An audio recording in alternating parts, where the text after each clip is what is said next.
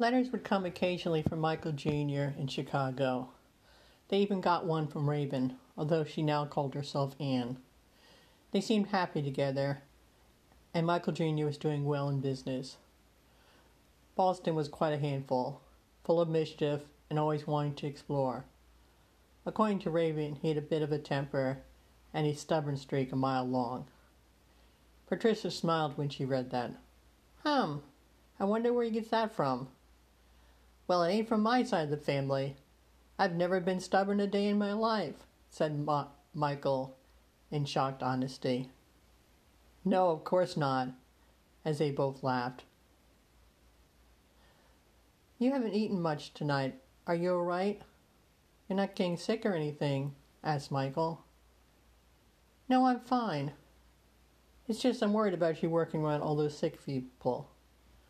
I'm fine. I just have a cold, as she wiped her nose with her sleeve. Michael slammed his fist on the table. Damn it, I hate this place. Michael O'Shannon, watch your language. It's just a cold, nothing more. The sun was starting to set, and a beam of light was beginning to come in from the west, facing the window. It showed all the imperfections, the rotting boards, and cracks in the walls of the tenement. Michael looked sad all of a sudden. What's wrong?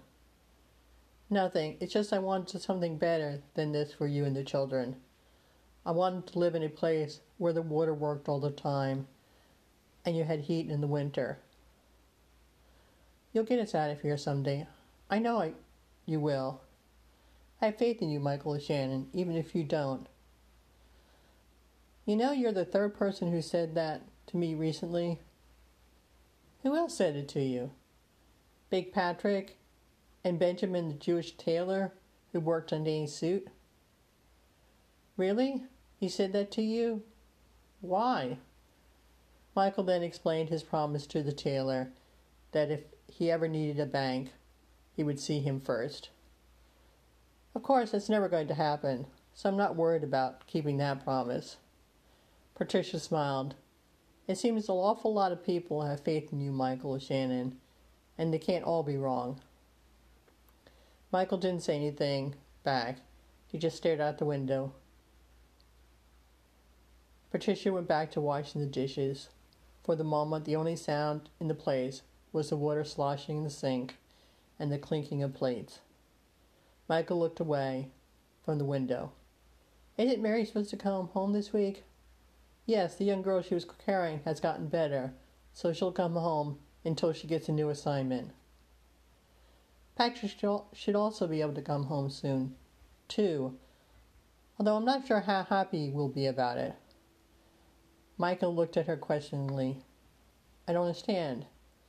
Haven't you noticed how he looks at Cassidy and Cassidy looks at him? But he's barely 15. He's too young to be in love.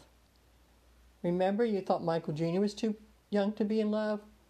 Look what that led to. Michael shook his head. I guess I'll have a talk with him before he does something he'll regret. Michael yawned and got up to go to bed. I'm headed to bed. I have some things I have to finish up before I head there too, said Patricia.